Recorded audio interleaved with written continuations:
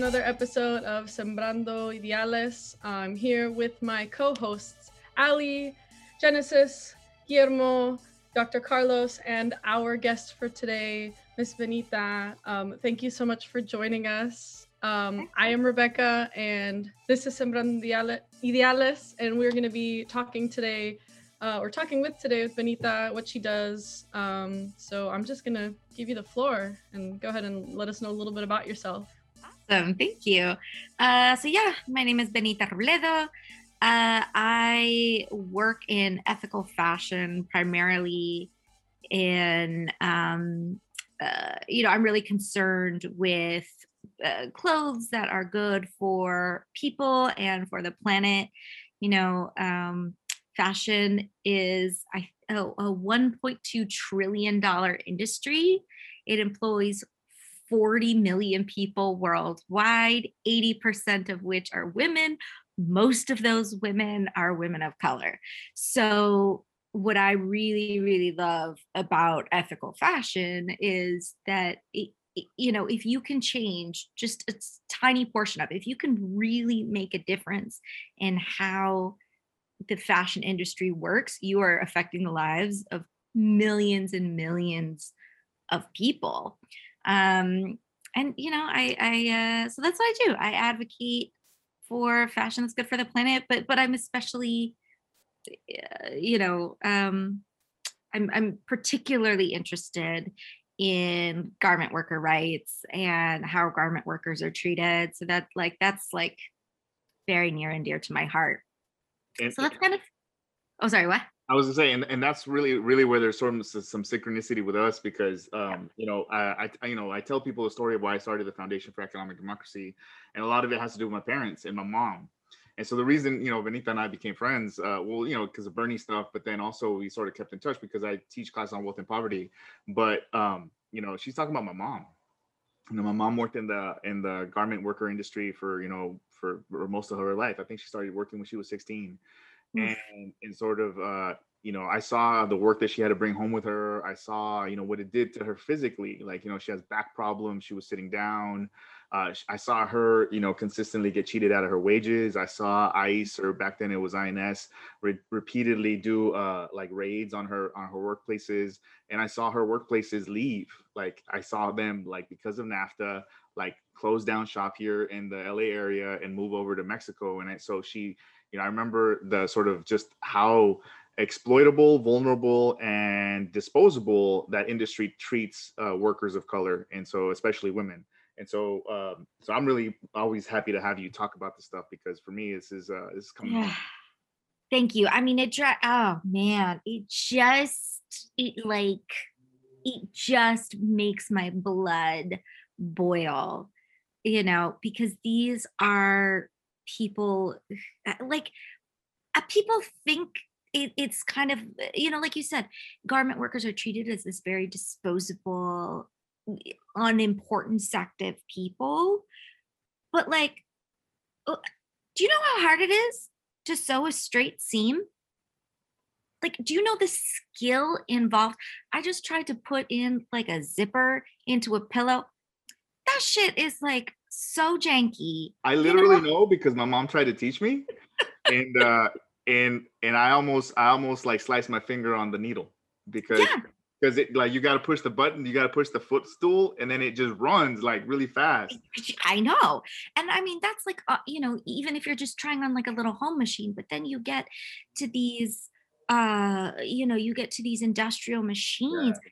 That shit is dangerous. Yeah. And you have people working with highly technical fabrics and all these little parts and pieces, and it is extremely it is skilled work.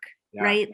It is not something that anybody can pick up and do. And I'm sorry, even if anybody could just pick up and do it, whatever, they would still deserve a living wage. But on top of that, this is hard work. And it would trip me out because my mom bought 2 machines after her. So one of the things that happened when some of the factories closed down and moved, my mom was able to invest in buying some of the industrial machines. So she has 2 of them. She has an overlock machine, and then she has a regular just sewer. And I would trip out because you know, growing up in a Latino community, like, you know, like there's a lot of paternalism towards, you know, like undocumented workers, immigrants. And so like, I never really thought, you know, my people would tell me, you know, my mom, she didn't graduate from high school. She had a third grade education. And so growing up, you know, like you hear how people treat them, and some of you internalize that. And I remember, you know, like thinking my mom, you know, like wasn't smart just because that's how society like acts towards immigrants. And I Right. feel really ashamed about that. But then until I saw my mom actually fix a sewing machine, I was like, my mom's a fucking engineer, dude. Yeah. Like, this is crazy. Like, and and like to this day, like my friends who their moms have machines, they're like, they'll call my mom, be like, hey, can I fix this? And she'll be like, oh, that's how you do this. And then I'm like, Mom, you never told me you knew this stuff. I was like, well, I had to because, you know, I had to sew. Yeah. Well, and that's the interesting thing about fashion in general, right? Like it's really considered unimportant. But fashion, when you are making clothes, you are doing math, right? That is like high level math that you're having to do to make sure that you're getting the curves and it's going to wrap around the body. I mean, this Geometry, is dude. I yeah, remember you're doing geometry. she so she was so like, you know, eventually, you know, at first she started out just making the stuff, right? But eventually she turned into she was the sample maker. Oh wow. So the sample maker, they give her like this, you know, the paper version of like all the measurements. She's got to turn in like all the geometry into an actual dress and or shirt or whatever, and she's got to work with the models to make sure that they fit. And sometimes the samples they give her actually don't fit, and so she had to figure that stuff out. And like you said, it's all math. And Yeah. so once I learned more about it, and this is another thing that I think is really important to talk about, is that, like, you know, when people talk about fashion, they're assuming like, you know, New York runaway shit, right? But Yeah. and this is one of the things that our society is really good at in terms of like, you know, Marx has this thing where he talks about commodity fetishism, where Mm. you don't see where the stuff comes from. And so, you know, when we think of fashion, you're thinking Paris, New York, you're thinking Prada, like, you know, all that stuff, right? But like the people who actually make that stuff like get completely erased from the story of fashion. And so when you even bring up the word fashion, I was having a conversation the other day with somebody, and I told them to follow a page or something. They're like, oh, fashion, you know, it's clothes, whatever, who cares about that stuff? I care about that shit because that fed me. Like the fashion industry, like my mom making the wages, you know, and as terrible as it was, like that's how she made a living. Well, And what cracks me up too is like you have people who are like, fashion, whatever. I'm like, oh, are you a nudist? Like, well, no. Well, okay, then you participate in fashion. I don't care if you wear a white t-shirt and jeans every single day. You are still participating in fashion. And what's really interesting, you bring up Prada and these kind of high-end, French and Italian designers. They're actually for a huge portion of their workforce in Italy are actually Chinese immigrants. So, like, we have this idea. I think we have this. It, I can't even think of the word. We have this sort of fetish fetish. I can't say the word. Sorry. I had a real mom day today. it's cool. You're also you're on the East Coast, so like it's later for you over there. It's so late. My baby's been so grumpy all day. Anyway, um, we think of our clothes that come from these high-end designers, like they're being made by couture, and these like, oh, these as if lofty as Europeans. if they were like hand stitched by like some Italian leather maker, right? Like a Exactly. Ferrari or something like that, right? No. Right. And it's like, they're facing a huge problem in Italy right now because, again, they're using a large part of their workforce are Chinese immigrants. And so, and there's also like a huge backlash of xenophobia in Italy and anti Asian rhetoric and all stuff. So it's, people think the more you pay for something that you're actually getting a different quality. So I think people also differentiate garment workers in that sense. Like, oh, you're making clothes for Kmart or versus you're making clothes for Versace. And sure, there are some components that may be different, right? There might be certain lines or certain things that are handmade, but for the most part, it's all the same people making all the same things. And that's why I think it's really important we tackle the garment industry as a whole, right? Because it's really how we think of garment workers, how we think of the people that make our clothes. I remember my mom bringing home the like tags that go on clothes, and she's like, "Here, you want the fancy one?" So one of the lines she used to make was OP, Ocean Okay. Pacific. And in the like 90s, that was like a surfer thing, and then in the late 90s, it turned into like, you know, like bougie, kind of a little bougie. And so she was like, "Here, still got a bunch of those tags left. If you want to add them to any of your clothes, like that's all we do. Like we actually make the same shirts and then put different tags on them depending on where they're going." I think a lot of more like wealthy, affluent people who can afford these designer brands, just like the like exclusivity of it, like they like it that it's like a thing that only they can buy to show off their wealth, to kind of flaunt it. Status symbol for And sure. Yeah. And really it's just, it's better marketing, right? Like because sure, sometimes there's a difference in like the quality of the material or the quality of the stitching, but I'll tell you, a lot of times there's really not much of a difference. And I think that was really eye-opening to me when I first started getting into this, is when you actually learn how to look at clothes and how clothes are made, and you know how to look at the stitches and how to turn the garment inside out and test the fabrics. Once you learn all of that, you realize like, I have paid a lot of money. I haven't paid a lot of money. I've seen people pay a lot of money for very crappy clothes. And you're like, oh, this actually really isn't better. Or, you know, oh, this bag is by such and such designer. And you look at it and you're like, oh, this is just coated plastic. Like this isn't nice. Yeah, it's not even It leather. just has a label. I always tell people you can get a better like a much higher quality leather bag in Mexico City, like from an actual person who makes leather work. Yep. And so I like and pay it, like get it for $50, right? And then you're buying, you know, $300 or $400 purses or shoes or whatever it is, and it's definitely not about quality. Yeah. But maybe you can talk a little bit about how did you get into this? Yeah, I sort of I kind of fell into it by accident almost. So back in 2012, this book came out called Overdressed by Elizabeth Klein, and I highly recommend everybody read it. It's probably a little dated by now with some of the statistics, but the overall story and messaging is still accurate. And so I read this, and you know, it really went into just the harm that the garment industry does. And I decided I wasn't going to buy any new clothes for a year. And at the time I was an actor, and it was very hard to do that. So I think I lasted about 9 months not buying anything new. And then I was like, all right, well, I'll let myself buy some secondhand clothes. And then I sort of slowly kind of trickled my way back into buying fashion and fast fashion, to be honest. You know, like I said, I was an actor at the time. I was just starting out. I didn't really have a lot of money, and I knew the cost, but in a very abstract way. And then probably like maybe like a year after that, a friend of mine invited me to a craft show where her friend had a new line of jewelry. And we went, and I saw this necklace, and it was gorgeous, but it was $70. And like, I mean, I was still used to buying Forever 21 at that point. So I was like, excuse me, I'm not paying over $10 for a piece of jewelry. That's crazy.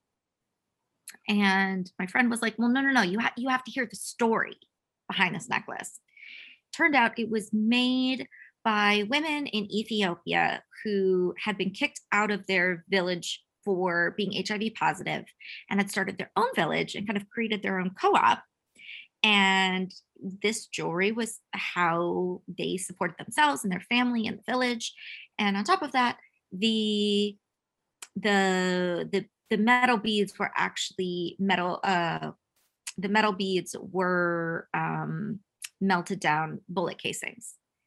And I was just like, like completely floored. And I was like, oh my God, please take all my money. This is how, like, if I'm going to spend money, this is how I want to spend it. And that was the first time I really realized like what a direct impact I could make with purchases.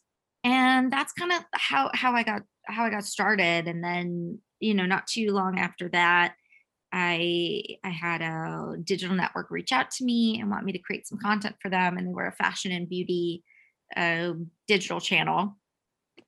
And I was like, I don't know, I can't really, I'm not like a makeup person. I don't really, I still didn't think of myself as a fashion person.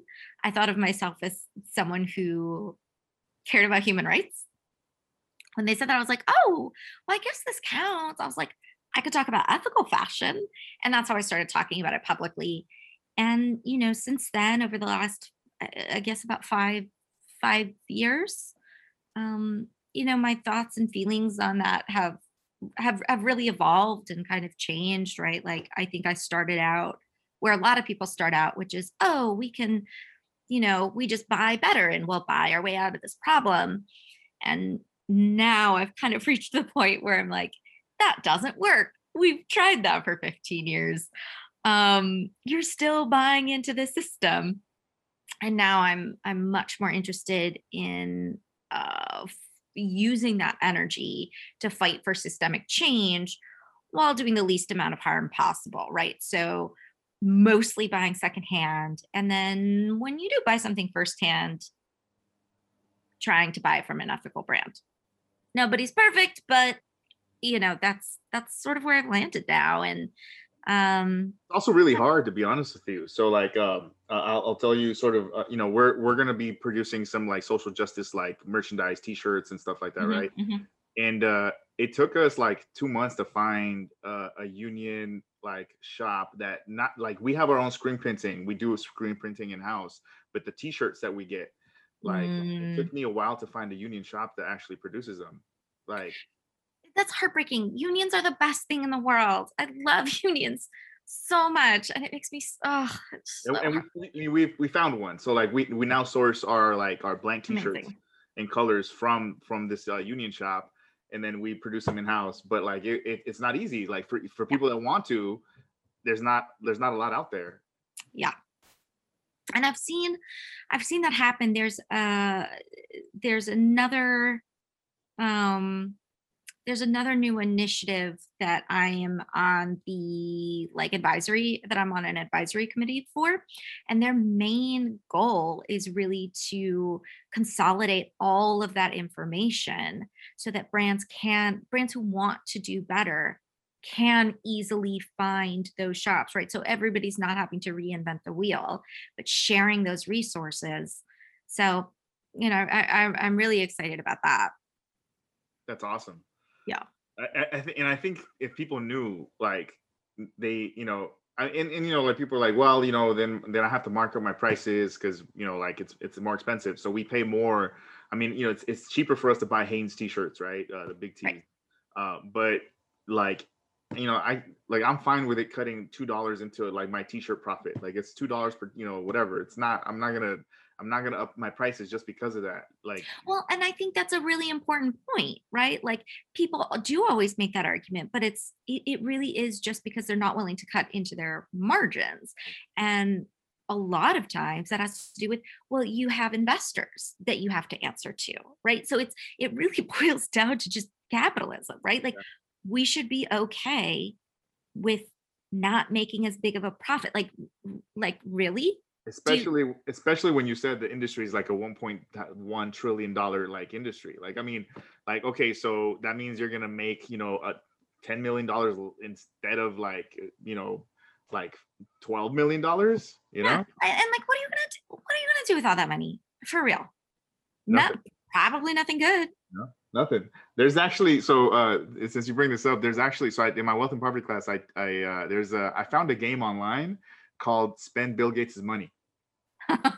and you can literally, it has how much money he has, or had. I think it's a little bit dated, but like you can still like $90 billion, right? You can it's way more than that now, but like it basically like you can buy like my students are so floored when they find out that they can buy every single team in the NBA and still have a shit ton of money left over. That's wild. Yeah. Yeah, you know, yeah. I mean, I just blame capitalism for everything, but really, it's a huge problem. And it's like if we just were okay with not making such huge profits, we could fix a lot of things. And like, you know, it's funny, I get into this argument with people all the time where they're like, oh, what, you're just gonna be starving on the street? I deserve to eat. I should have a house. And I'm like, yeah, you should. That's not what I'm talking about. That is not the kind of wealth I'm talking about. Yeah, there's people don't understand that like the 10 people in this country have like all of that money that they think is going to impoverish them. Like I'm not trying to take the money. I'm not trying to take the money away from you. Right. I'm trying to take it away from the people who are like hoarding, like literally hoarding, like half of the world's wealth. Right. Like this is not about you. Yeah. You like, know. One of the ways that I like to explain to students is that like, you know, I think part of it is math. Like I think we have a difficult time with the math piece.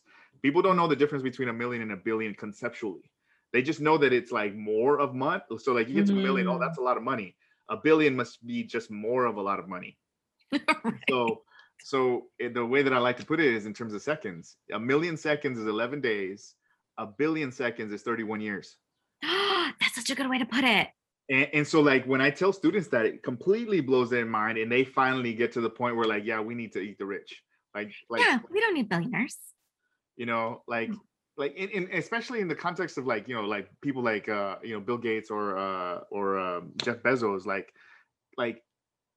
he doesn't want to give his workers, you know, $15 an hour, but like he just made $30 billion in the last year. That like, where's he going to spend that money? He's not going to. What are you going to do with that? Yeah. Yeah. And billionaires, you know, I mean, this is a little off topic, but I keep seeing all these things that like Elon Musk wants to do and Jeff Bezos, you know, oh, we're going to build a hotel on Mars. There's this really funny meme. It was like, we're going to build a hotel on Mars. And somebody's like, can we just get healthcare? Like, we literally just want healthcare. Like, yeah. Nobody wants a hotel on Mars. Like for the hotel on Mars, like that, all the money they're going to spend building that, like, probably 1/4 of that would like, you know, take care of everybody's housing. But yeah, sorry, we went off topic. I actually had a question. I know you were talking about how the thing that you're working on or that you're a part of is supposed to help companies kind of get connected with resources to allow them to practice more sustainable like methods of fashion. What do you think about greenwashing?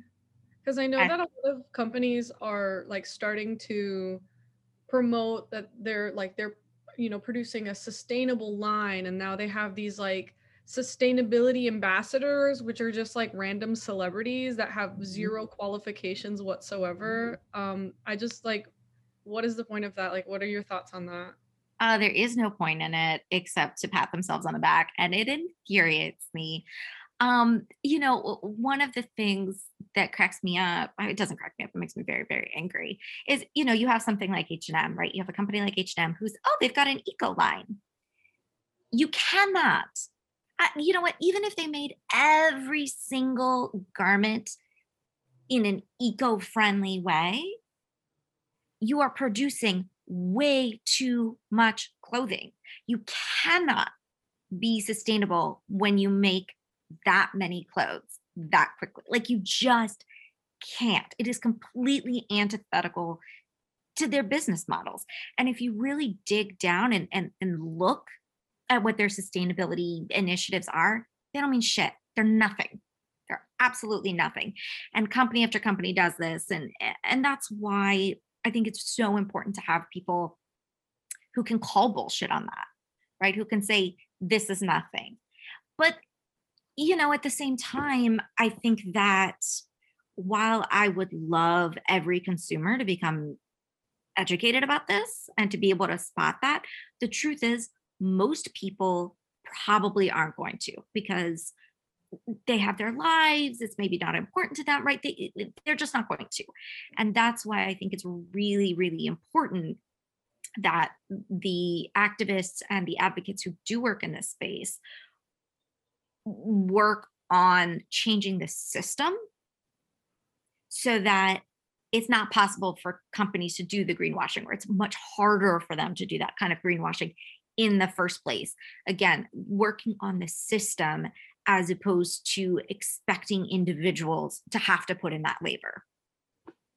Yeah, I just want to say real quick, I feel like the existence of an eco-friendly line is like an admission that all their other stuff is not eco-friendly. Like, Yeah. that's how I've thought of it. Like, you're just admitting your other stuff is horrible for the planet. That reminds me of the McDonald's now made with real white meat, like the chicken nugget.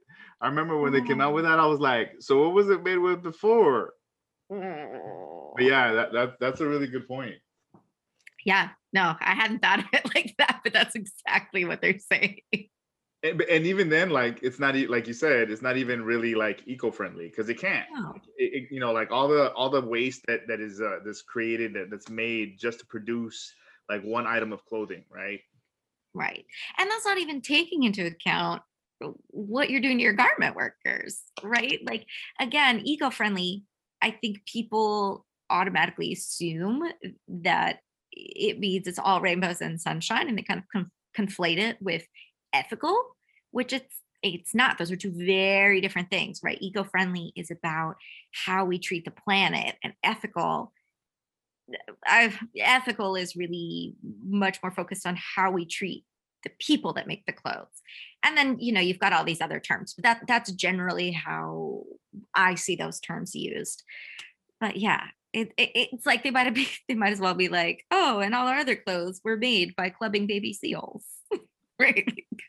Yeah, and then just because they put it on a tag doesn't mean that it's actually verified, right? So I remember one of the things I show students is this clip from the corporation on sweatshops, and it says, you know, it's this guy who works on, I forget the name of the organization, but it's a sweatshop, you know, like investigation org, and you know, and they buy all the stuff that they're investigating, and so one of them was like Kathy Lee Giffords had a line of clothing, and it said, you know, 10% of the sales, 10% of the profits from the sale of this shirt goes to, like, you know, boys or kids or whatever. Mm-hmm. But at the same time, the people who were actually making it was like girls, like young girls, like 16, 14-year-old girls in El Salvador.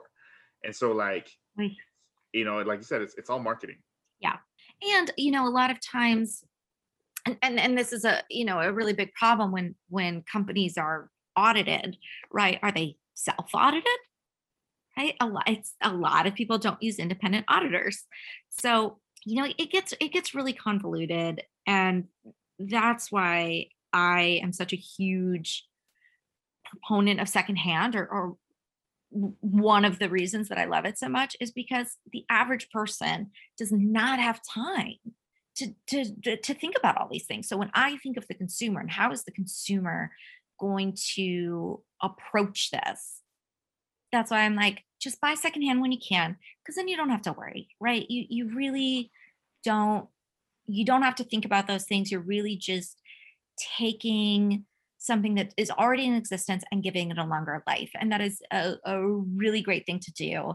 And those of us who do really care about this stuff and are really invested in this stuff, we'll take on the work of changing the system, but we'll take on, you know, like, look to us to like vet things in places, because otherwise it's just too much. And, you know, the fashion industry really counts on that, right? They count on their supply chains being really convoluted, because then it's harder to check. I had a question for you about thrifting, since we're kind of talking about it. Yeah.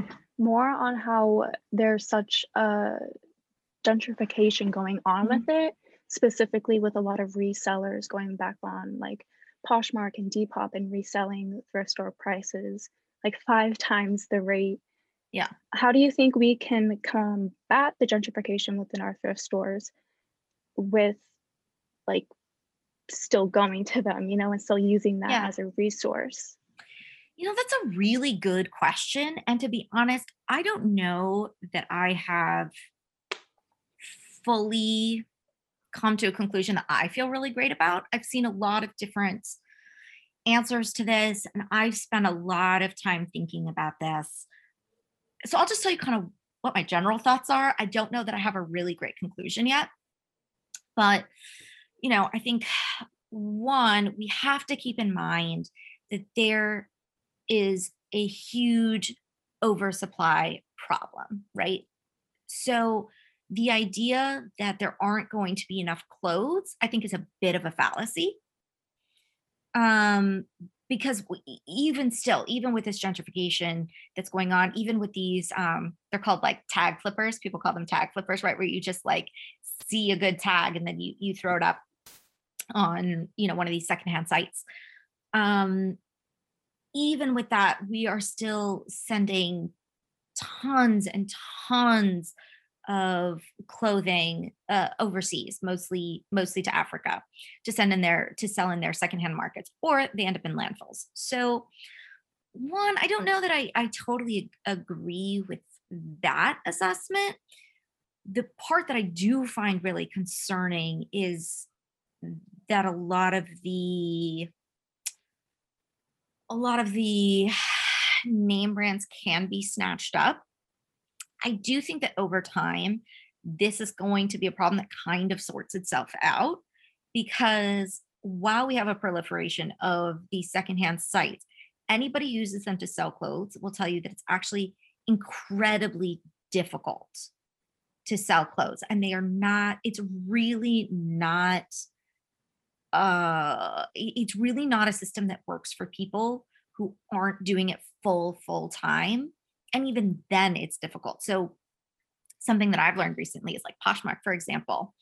Unless you are relisting an item about 100 times a day, there is such a high volume of clothes on there that it's highly unlikely that your clothes will ever be seen, and you won't really be able to sell. So I know tons of people who have tried and failed at that.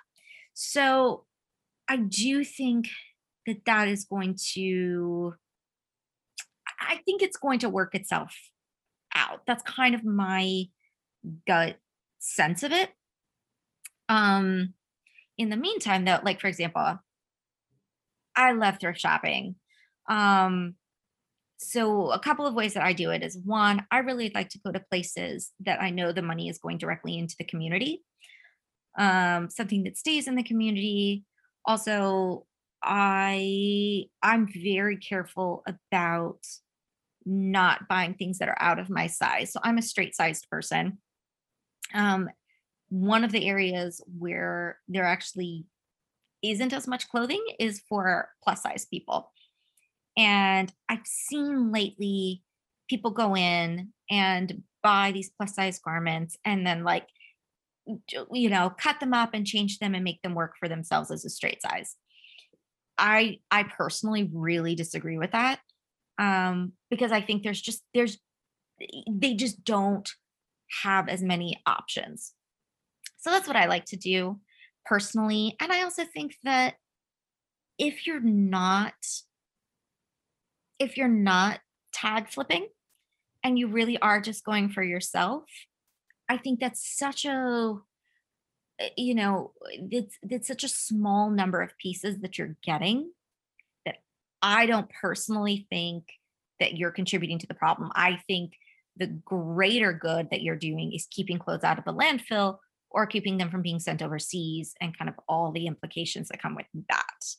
And you know what? And if you really want, if you are really worried about that, um, then find other ways to thrift, right? Like maybe you don't go to your local community aid or your local thrift shop. Maybe you go to like a higher end thrift shop that is run by a person of color, or is in some other way gives back to the community. I think that in with a lot of things, but especially in the garment industry, right? Like it's such a complicated topic that I don't think there's any one perfect way to do it. I think it's about harm reduction.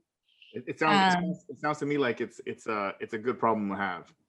yeah, In the sense that like it's not one, it's not massive. It's like here and there. And to the degree that, like, you know, the system, this is where I want to go back to the conversation on the and not to sort of cut away, but like, I have sort of a follow-up question, which involves the workers, right? So like, if the focus is on the workers, you know, me thinking about my mom, like, if everyone started thrifting, my mom would have been out of a job. And so this is why I think, like, we have to really deal with the systemic issue of capitalism and how that is rooted in, like, you know, imperialism, and the fact that this is the only opportunity that a lot of people in other countries have, especially since outsourcing and globalization, is, you know, like, they purposely create these situations of, like, between a rock and a hard place. Right? So what do we do about that? We change the system, man. There's some really good legislation that people are working on right now, to especially in LA, like for the garment workers in LA. That's really exciting. It's called SB 1. Oh, I forget the number. 140. I think I got an email about that. Maybe. But it's really trying to abolish the piece rate, so not paying people by the piece, which is a completely ridiculous way to pay people and keeps them working in poverty. You know, and really working on wage theft. But I think that you know, to kind of circle back to your question about you know, what do we do about thrifting? You know, no one is going to do that to the point, like, we're not going to be out of new clothes being made, right? Like, that's just not going to happen. So I think that it's pitting two problems against each other that don't exist, that aren't, you know, they're not in conflict. Those things are not in conflict. And like you said, I think that's the system has purposefully set it up that way, right? Like, we keep trying, you know, I think the system keeps putting the onus on the consumers, and, well, what about this? And what about this? And, well, you know, and it's like, no, that's bullshit. You just need to pay your workers. You need to make less stuff. Like, it's actually very, very simple, right? Like, it's very simple. One of the things that has been horrific to see during COVID is that companies have stopped paying their garment workers for work that they already did.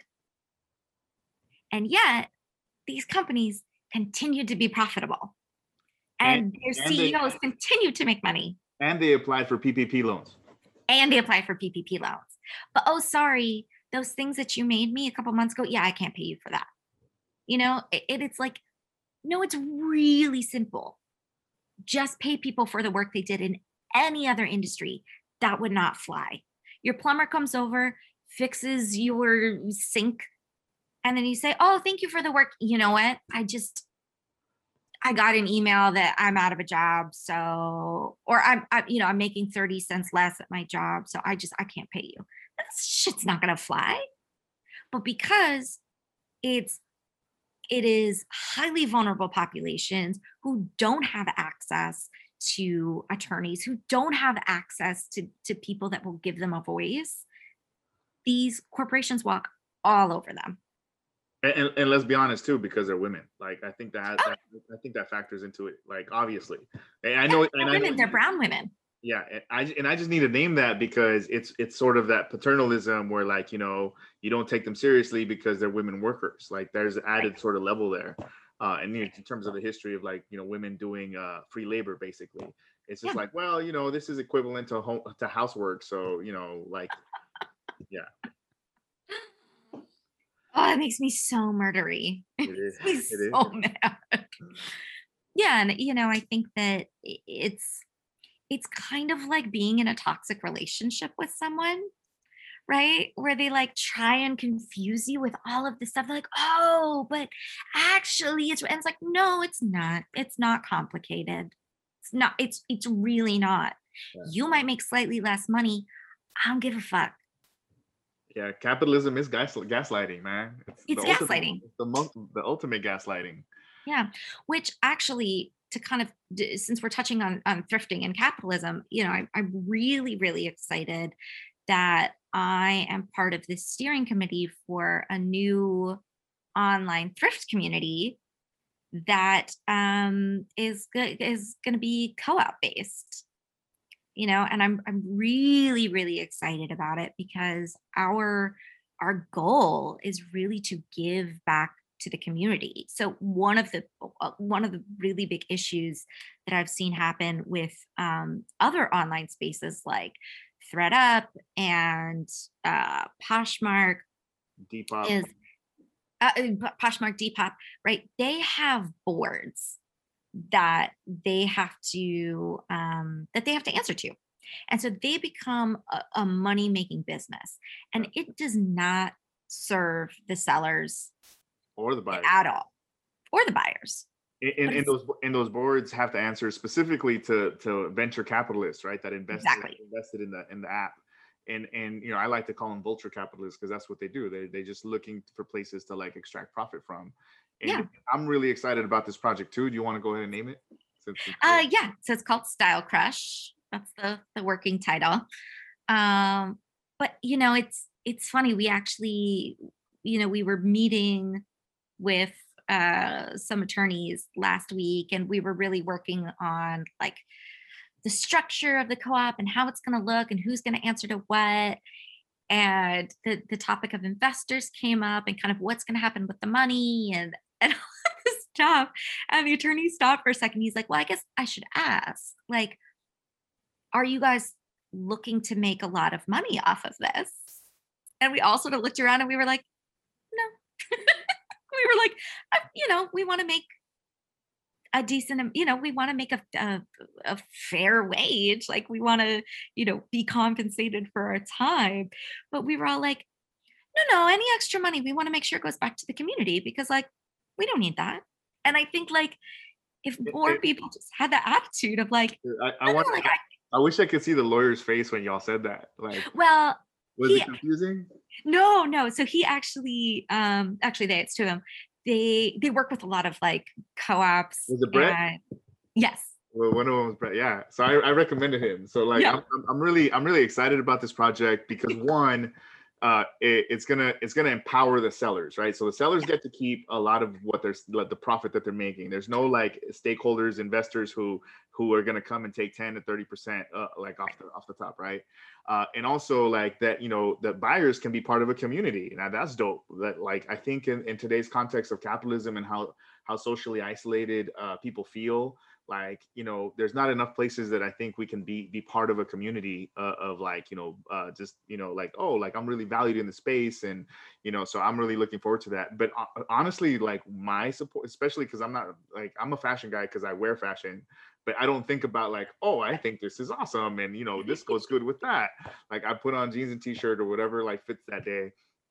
But the ramifications that this is going to have if we can help launch this, help y'all get it off the ground, is this provides a model for how to cut out like profiteers out of these industries that in the gig economy specifically. Mm-hmm. So like I think about the drivers and who drive for Uber and Postmates, I mean, and all those other companies, right? And how like there's these people who absolutely like not part of creating any type of value outside of the fact that they own the app that like connects the people making the food with the people delivering the food. And or in the context of like Uber, it's the people driving and the people riding. And so because they're the middle people, they get to like basically take a shit ton of money just because they provide that service. And like for me, like empowering the producer / like consumer and making sure that they're the ones that are benefiting from this economic relationship, that's just fucking awesome. So I'm really excited about it. Sorry, yeah. I took up your space. Sorry. No, it's fine. Yeah, I mean we're really excited about it too. And like you said, Brett having like a lot of experience in this space, he was just like, okay. he got it. But all of us looked around and we were like, no, we think if we made a lot of money off of this, that would actually be antithetical to everything we're trying to do. Like this should be empowering the community, right? This is empowering the sellers. This is empowering the buyers. And your question, Ali, about thrifting really comes into play here. So one of the things that's really important for us is, people, some people who are like tag flippers, right? Maybe people who thrift, who want to go through the, cut this out for a second. I gotta regroup my thoughts for a second. Okay, we'll pretend that last 10 seconds didn't happen. Let me, can I pick up your train of thought right there? Yeah. Like, as someone who doesn't like going to stores, period, thrifting, no thrifting, like record shopping, sure, but like clothes, like absolutely not. I don't mind paying like a premium, an added value for someone to do it for me, who's gonna like create a style. Like, so like I have a friend, for instance, who he's really into vintage 40s and 50s and like Pachuco clothing, right? And so he goes out and he does all that. And then, and to some degree you can say, oh, he's gentrifying because he's taking stuff that's really cheap and he's selling them for a little bit more. But I actually think that he's providing people value, because they know that when they go to his shop, that he's gonna have the styles that they like. He's gonna have, stuff, and he it's not like he you need to get Dr. Carlos a style bundle for sure. Like part of it is I actually do have a style. It's a like it's a like 1950s style, like greaser, like chucks and stuff. But like, lately pandemic, the only style I need is like, whatever like I can wear around the house. But yeah, so anyway, back to my point. Sorry, I lose my train of thought.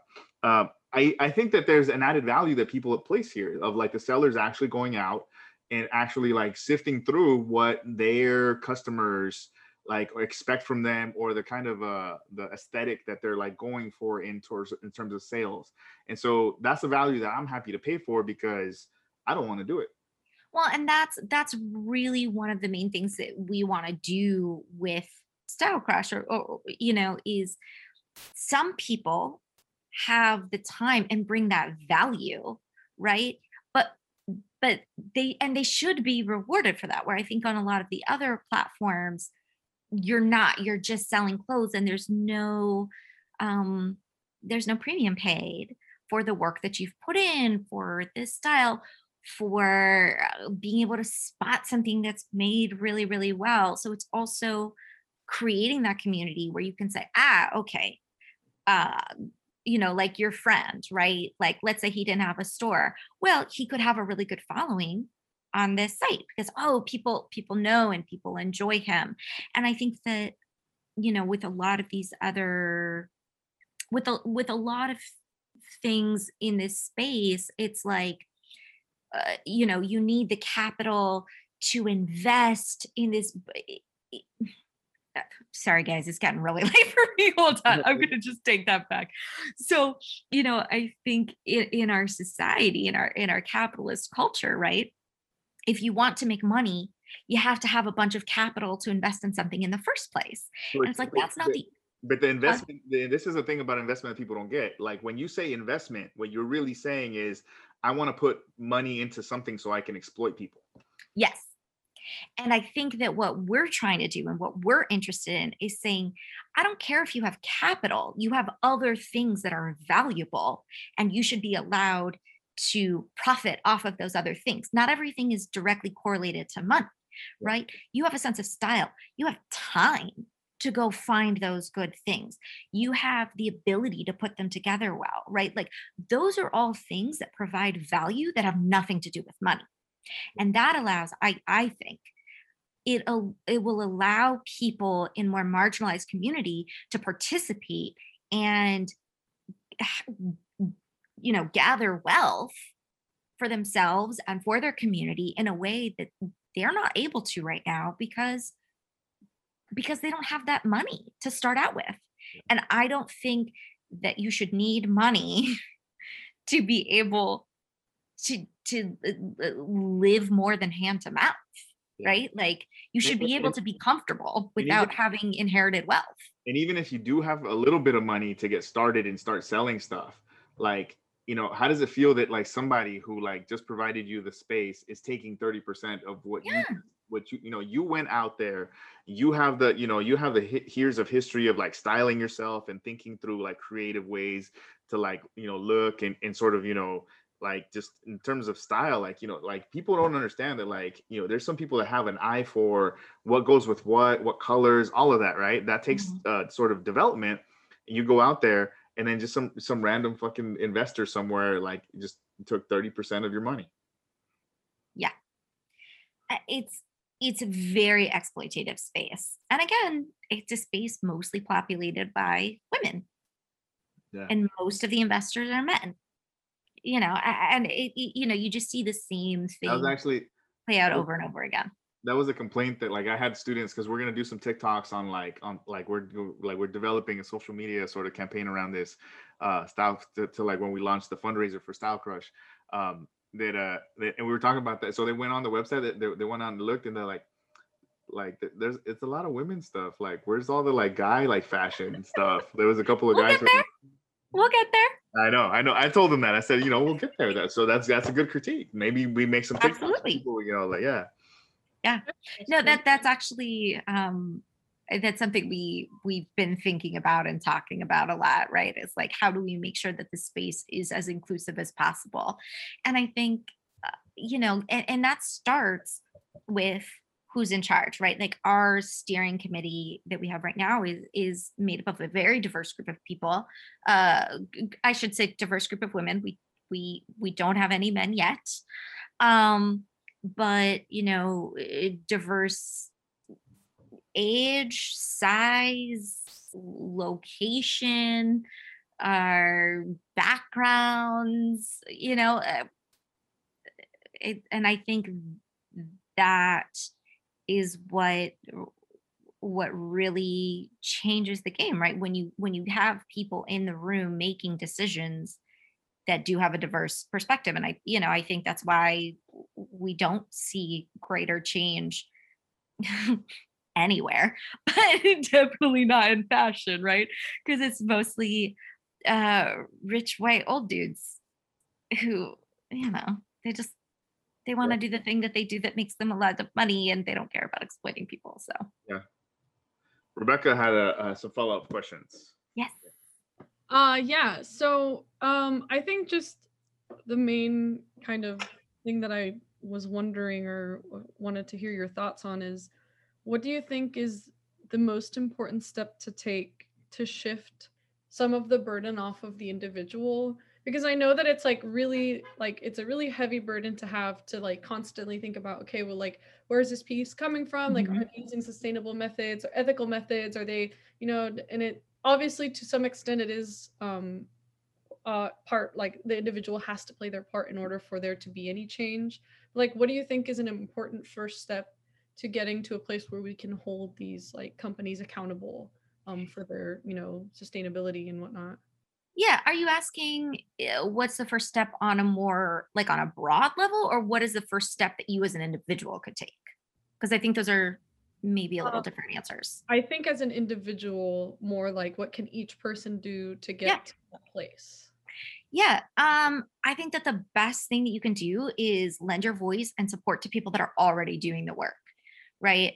There are really great organizations out there that already have things in place, and they just need more voices and more manpower, right? So there's Remake is really great. The Garment Workers Center in LA is really great. Those are the two that immediately pop into my head. But they also will like connect you to bunches of other ones because they all work in that space. Honestly, as an individual, I think we are so much stronger as a collective. So I'd say, like, don't worry about individual action. Just go on their sites, see, okay, they have tons of actions that you can take and say, okay, which one can I do today? And which one can I do tomorrow? And, and just stay engaged with them, right? I think there's no way we can do this. There's no way we can create systemic change if it's not a constant practice, right? It's not something we can just show up once for and leave. And what we're able to do and what kind of work we're able to take on is really going to it changes and fluctuates over time, and that's okay, right? So maybe one day it's all you can do is sign a petition, and maybe another day it's I can donate $10, and maybe another day it's, oh, I can call my senator, right? So it's really I think just staying engaged with people that are already doing that work. Another good resource, since a lot of our listeners are sort of college age, is the Students Against Sweatshops. Like, they have chapters on all kinds of universities, and they're trying to get one started up at Cal State Long Beach. And so that's sort of a good entry point to get into that. And I'd like to add a little bit something. I think a lot of times people feel so much pressure to like individually create the change, like you said. And so like, one, understand that like that all we're trying to do is like be better than the current system, right? So like, and it's going to take a long time to really create massive change, but like acknowledge that there is technically no ethical consumption under capitalism. And so all we can do within that context is harm, like you said, harm reduction.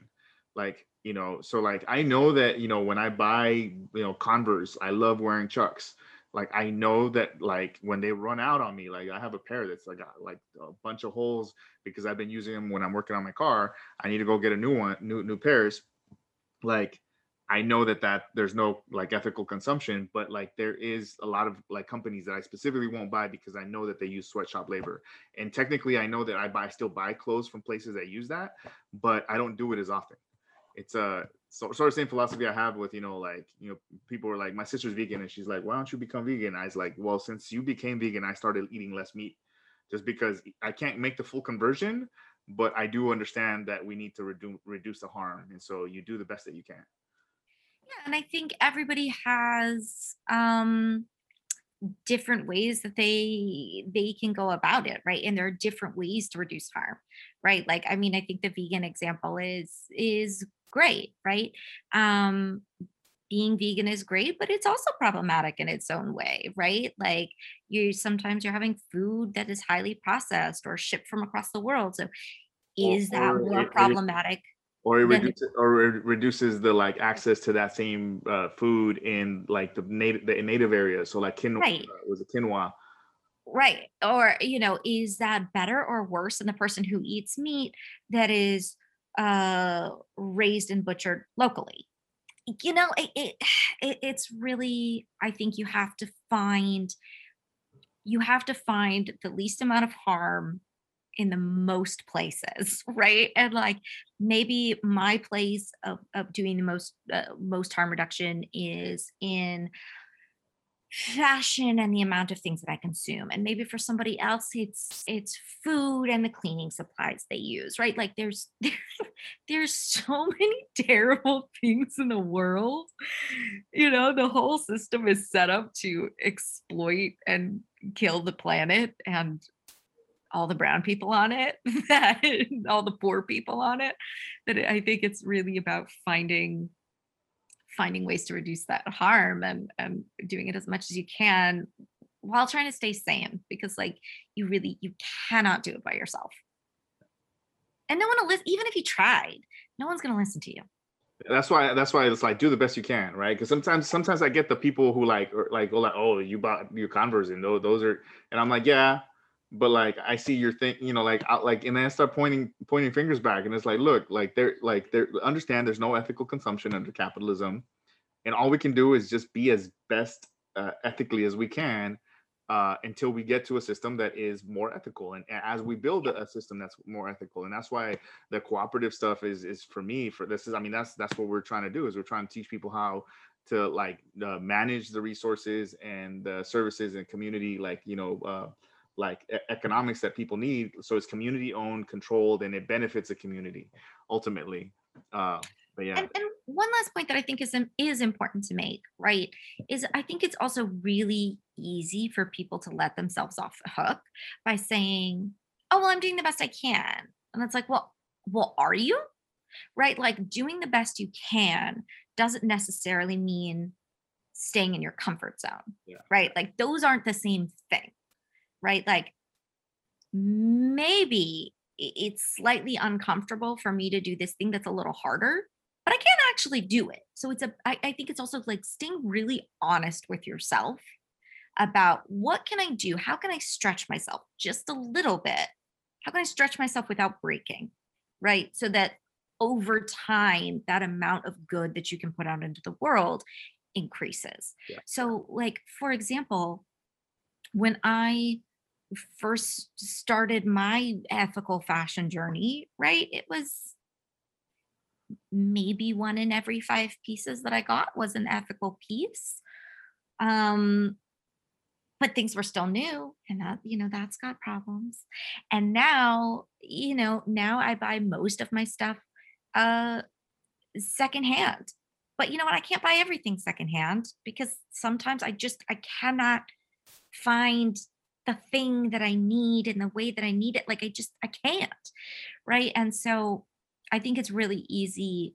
I live a I would say I live like a pretty eco-friendly lifestyle now. It's not perfect, but I live a pretty eco-friendly lifestyle and have for some time. And I think people, it's very easy, especially because I talk about this so much, for people to look at me and be like, oh, well, she must do it perfectly and I must do it perfectly. But like that's not true, right? Like it's just not. I had to recently, buy a pair of shorts from Target.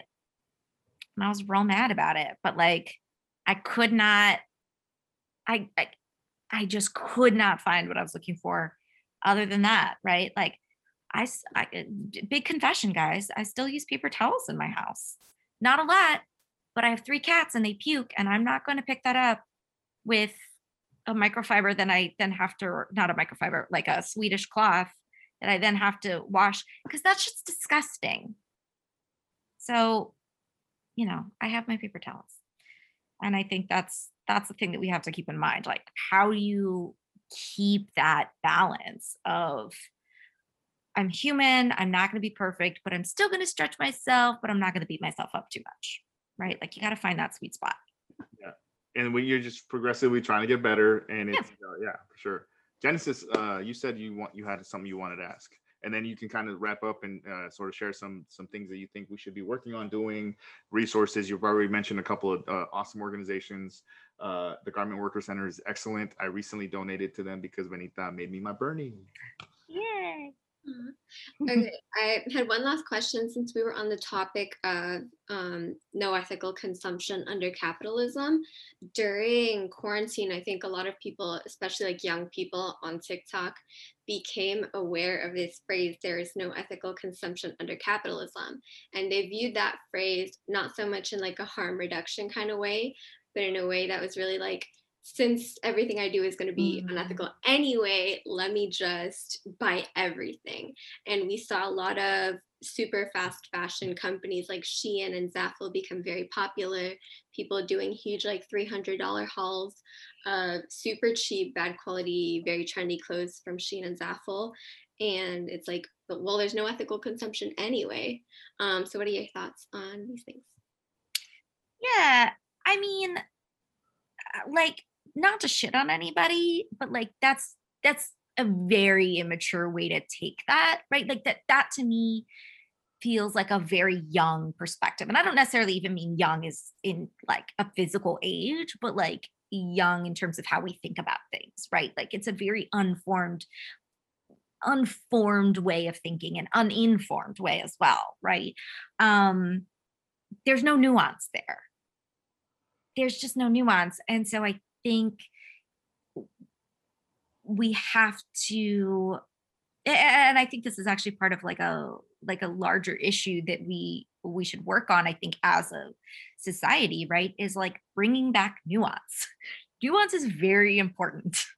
And really helping people to think critically and in a way that doesn't allow for these kind of like black and white statements. Because yes, there is no ethical consumption under capitalism, but also, are you going to raise your flax and then spin it into fiber and then get dressed, right? Like there's just I have some comments too. So like I think Yeah. that's like if I heard somebody say that, I would literally just tell them you're a horrible human being. Yeah. Just be like, and so like you, I know you were dancing around it. Like I'm just gonna go and say, I'm like, you know what, Okay. fuck you. Like if you say that to me, because what you're saying in that context, like, oh, I don't care, since there is no ethical consumption, I'm not gonna give a shit. That what you're saying is you don't give a shit about my mom. You don't. It's a very self-centered point of view. Yeah. Is what it is. Like, right. It's you know, it's a straw man argument. It's a self-centered point of view. It's just there's just, what are we, 5? Like, come on. A very like defeatist kind of attitude, like might as well not try, I guess. Yeah. Right. It's when like these TikToks like willingly know that some of these companies use like child labor, and then they make fun of it. They're like, oh, like look how badly like this child made my piece of clothing. And I'm like, so you're fully aware of like the atrocities that happen within this industry, and yet you're just gonna make like a joke from your very privileged like standpoint. It's just like sickening. Well, and I think we've done so much to like keep the others separate, right? To say, oh, well, those are those people over there, so we don't have to have empathy for them, right? Like our society and our culture has fostered that point of view for so long, because it is the only way that people can live with themselves, doing the horrible things colonialism and imperialism has done, right? Is just making sure that no one else is human but those of us right here. And like, yeah, you're just a shitty person. Like, let's foster some empathy, man. Like, come on. And for me, that's the when I make that statement, the reason I make it is okay, so if there's no ethical consumption or capitalism, that means we have to create something different. That means we have to create like a system that empowers the people making our clothes, right? That can't be capitalism. So like it's like, okay, you're gonna be lazy ass and not even try, and you're gonna be a terrible human being, or are you gonna humanize people that actually contribute to your life? You know, they provide you the clothes that you like literally are wearing on your back. And so like I was saying, like for me, when people say that, I was like I will start talking shit in public. I don't care. That's my mom you're saying that you don't give a shit about. Yeah. And that's such an American mentality to have, to not care about just because it's not happening here. We shouldn't care about it. And it's like such a worldwide issue. Because it's not happening to me, right? Like, oh, yeah. It's like I'm not affected by it. Yeah. And it's a worldwide issue. Like that's like, it's like so bad in Asia, so bad in other countries. And just because it's abroad, people have no sensibility. Yeah. Like for me, it's like, and the reason, so when you said young, like it's, you know, it's an ungrown mentality. Exactly. Like, yeah, exactly. It's not about, I don't mean young as an age, right? Yeah. Like you can be young mentally and you can be dumb at 70. You know, like it's not about age. We've seen the Trump supporters. Our former president was very, very young. But yeah. I mean, that to me just sort of shows a lack of imagination, honestly. Like, you know, when I think about that statement, when people say that, like, that means just because things like suck right now, don't you want it to get better? Don't you want to be someone who contributes to making the world a better place and improving the conditions for the people that like provide us all of the different things that we use and need on a daily basis? Like, you're an immature, like selfish, like a-hole. If you continue. Yeah, it's very like Ayn Rand, very libertarian kind of each man for himself, which I mean, that's bullshit, right? Like we evolved as creatures within a community, right? Like that is literally how we evolved to be in community. We don't do well outside of community. So trying to pretend that we can is just complete fallacy. Like you are just literally not looking at reality if you think you can do things on your own. Like, oh, did you pave the roads? Did you install the sewage system? The electrical wire? Like, you know, like, do you take out your own garbage and take it to the dumpster? Like, I mean, just on and on, right? Like, it's just, yeah, that's a commodity fetishism, right? Like, you're gonna cut down your reality at all.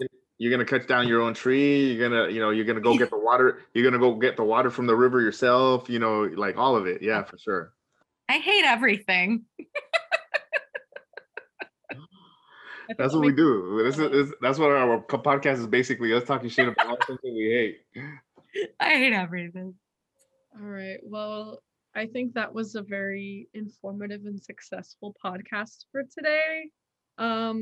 So we are going to be linking on our Instagram page some resources that you guys can look into in regards to sustainability. So Benita, if there's anything you want to plug now for in regards to like people you can follow, any organizations that are working, because I know you said that that's like the most important thing that you can do. And we also want to be able to provide resources for our listeners to be able to participate in the fight for sustainability and or any campaigns that you want to sort of plug. You mentioned the one in LA. I think it was SB 1399. I think that sounds right. I'm sorry. I don't have it on me, and I can't. I'm terrible with numbers. No worries. We just want to make sure we get the information out there. Thank you. Yes, that one is super important. Remake is a great organization to follow, especially if you're just starting out, because they just have tons and tons of campaigns, tons and tons of ways to get involved. I love the Garment Workers Center in LA. Those are great. You can follow me on Instagram. My Instagram is actually changing from fashion a bit right now to more things about parenthood, just because as I have become a mom, I have realized, I mean, man, there is very hard to be sustainable as a parent if you don't have a ton of money. And if I thought that the ethical fashion space was rich and white, the mom space, we got nothing on that. It is all white, all rich. It's a whole thing. So especially if you're a new parent or just a parent at all, you can follow me, because apparently that's the thing that I talk about now.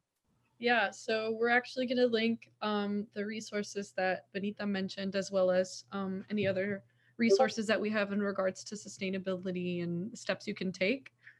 So we will be linking that in our Instagram sometime in the future. So we really hope you guys enjoyed this episode of Sembrando Ideales. Thank you so much again, Benita, for joining us and sharing your story. We're so incredibly grateful. Sorry, Rebecca. I just want to reiterate, like, one, I know that you're busy because you're momming. Two, like, you're on the East Coast, and like it just always means a lot to us when you are able to share your time with us, and especially to get education out about these really important issues. Thank you. No, I so appreciate this. This is always, I just love talking shit on the system. So it's great to have a place to do it. Thank you for having me. Thank you so much for all the information you share with us and all your insight. It really means a lot to us. Yay. For your knowledge. Thank you. Oh, thank you. See you guys next episode on Sembrando Ideales.